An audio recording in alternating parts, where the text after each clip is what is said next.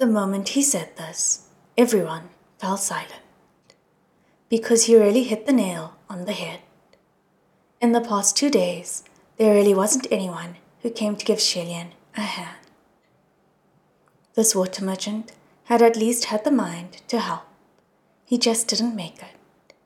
But the others didn't even spare a glance in his direction. Someone grumbled. Then what should we do now? If we can't do this, then why don't you come up with something? The crowd was about to get rowdy again, some even trying to push themselves through to the front. And just then, another voice shouted savagely. Who's making all this racket? If anyone wants to get rough, this ancestor's got a knife. When they looked, it was that chubby chef who was the first one who wanted to pull out the sword on the first day that Ch.198 fell from the sky. Something seemed to have provoked him, and he roared. That little buddy is right. If it wasn't several people holding me back yesterday, I would have almost pulled out that sword.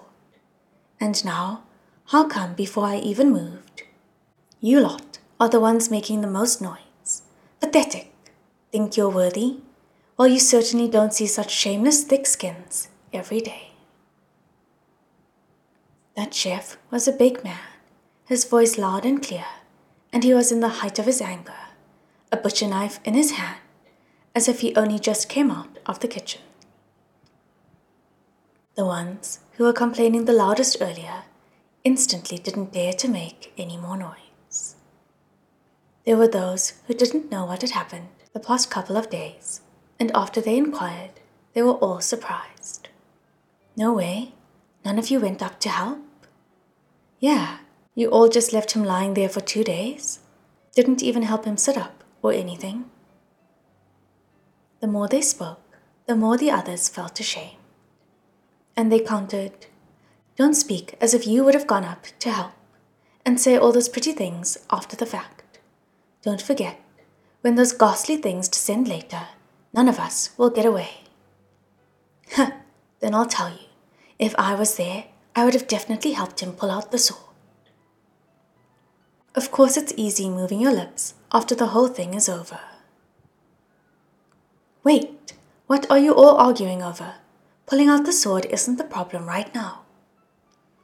As they argued, both sides were rambunctious and unruly, a brawl waiting to happen, and the rain also slowly stopped.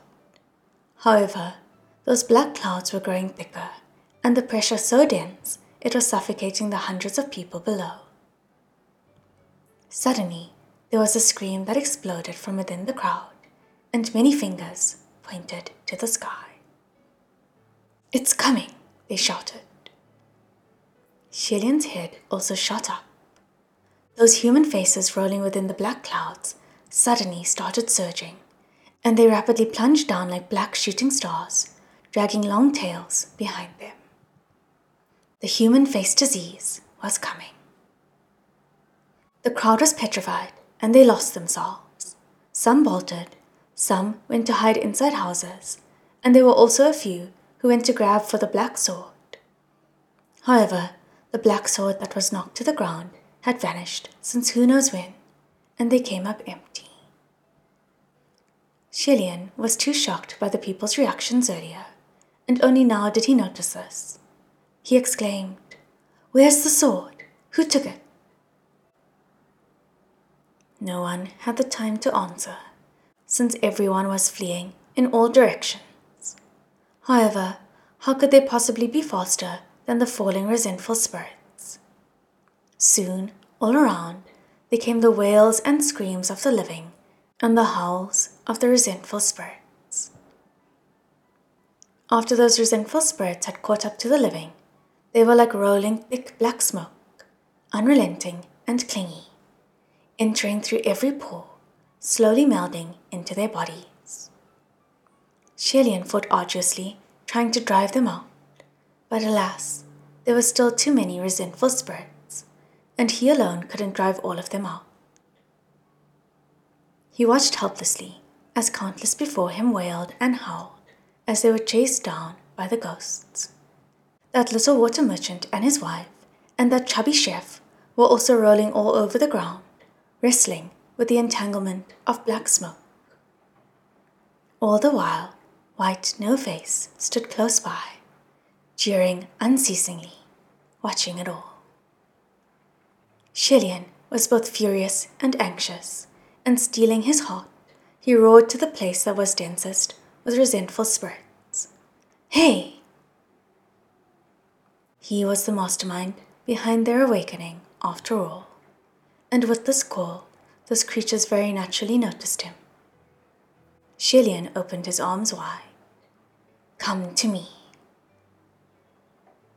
The resentful spirits that had already tangled up the living hesitated, undecided on whether they should go over. But the resentful spirits still in the air instantly changed course and went straight for Shillian. Success! Shillian's heart was beating so fast it was going to stop. He didn't know what would happen, and he didn't know what would become of him either.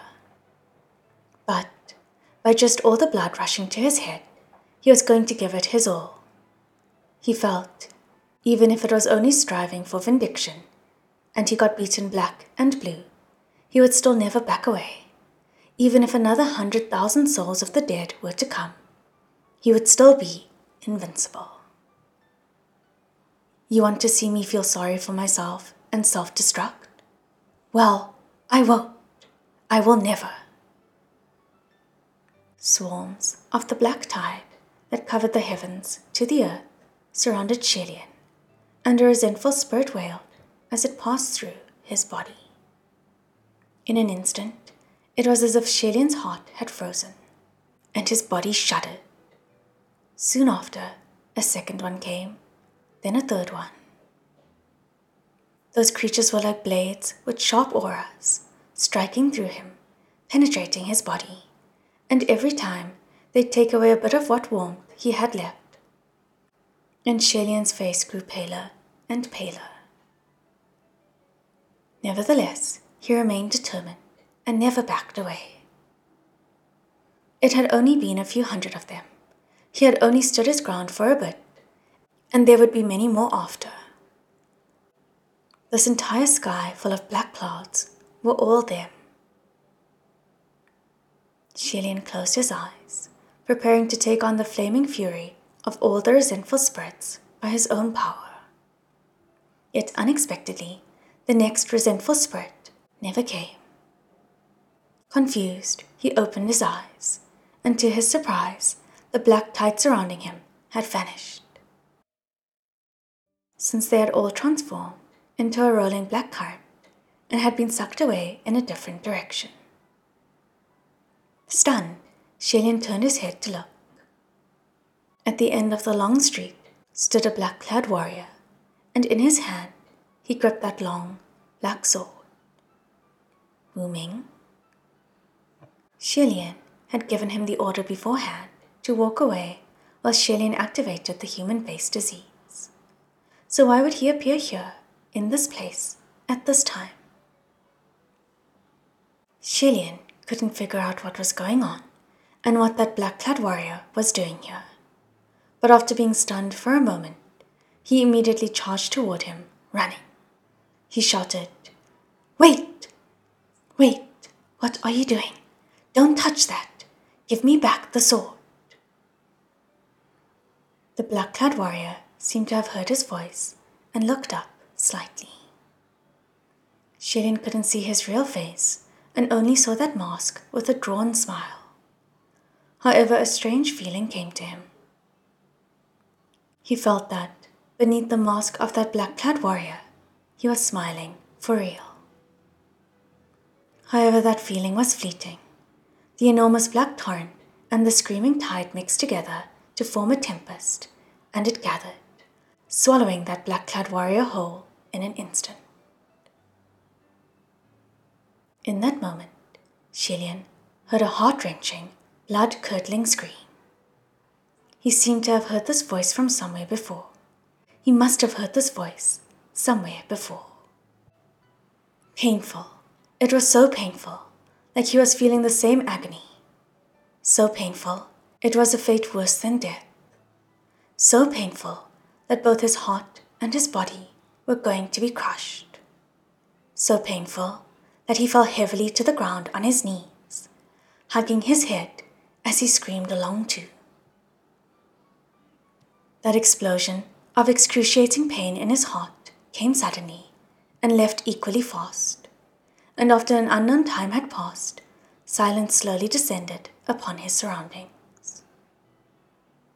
Ch.198 had also gradually dropped the hands that were hugging his head. Slightly dazed, he looked up and scanned his surroundings.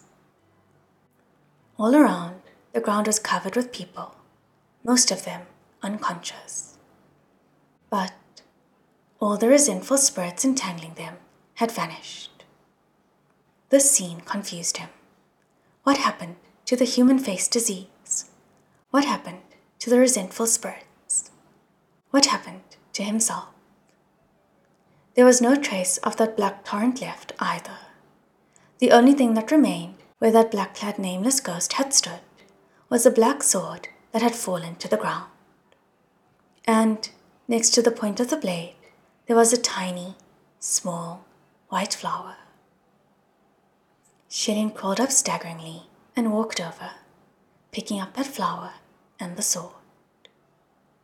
He felt his face, looked at his arms, and didn't feel anywhere on his body that seemed different, like he had taken on some powerful curse.